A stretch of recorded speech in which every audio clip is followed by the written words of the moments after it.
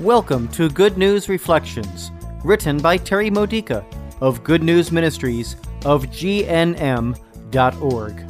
Building your faith for everyday life, using the scriptures of the Catholic Mass. The Feast of the Chair of St. Peter, February 22nd. Today's theme, Whom are you shepherding? In today's Gospel passage from Matthew chapter 16, verses 13 to 19, we see that Peter had the insight to recognize Jesus as the Messiah, and then the Lord called him and commissioned him to shepherd others into the same realization. We too know that Jesus is our Lord and the Good Shepherd, as described in Psalm 23. Therefore, we too are called and commissioned to shepherd the people whom we encounter.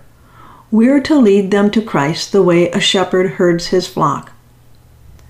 But what about the people who don't want to be shepherded?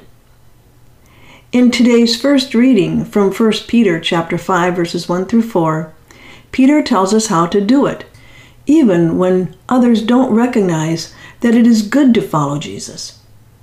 Be a good example.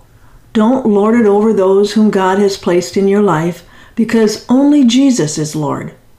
When people look at us, they should see Jesus, not bad habits, not unlovingness, not apathy, not argumentativeness, not depression or doom and gloom, not despair and hopelessness, not materialism, not selfishness.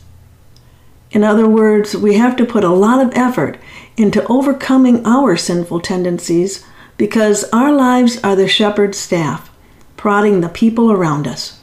We either prod them toward Jesus and his sheepfold, or we push them away from the life that Jesus wants for them.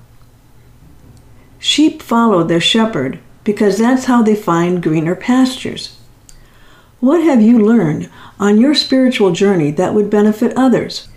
Any oases that Jesus has led you to become places of your expertise. Now you can shepherd others to the same places.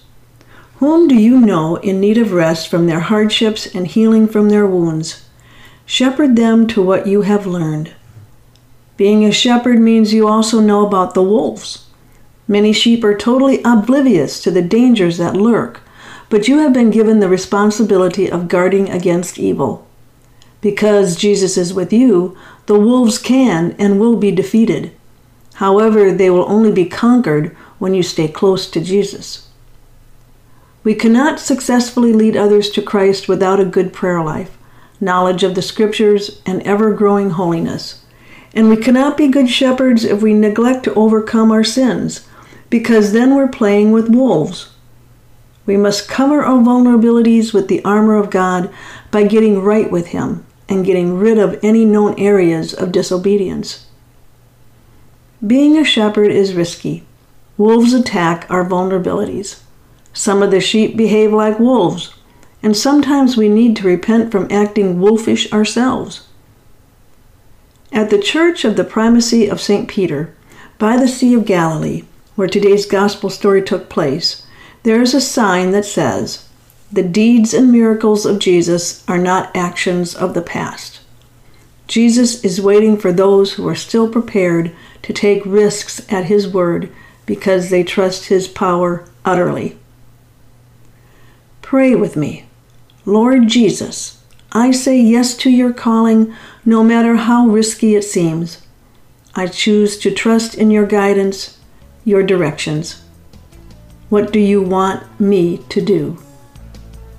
This has been a Good News Reflection by Good News Ministries of GNM.org. For more faith builders or to learn more about this ministry, come visit our website. You'll find Good News Reflections available by email and text message, online retreats, prayer resources, and lots more to help you know the Father's love and grow closer to Christ and be filled with the Holy Spirit. Visit GNM.org today.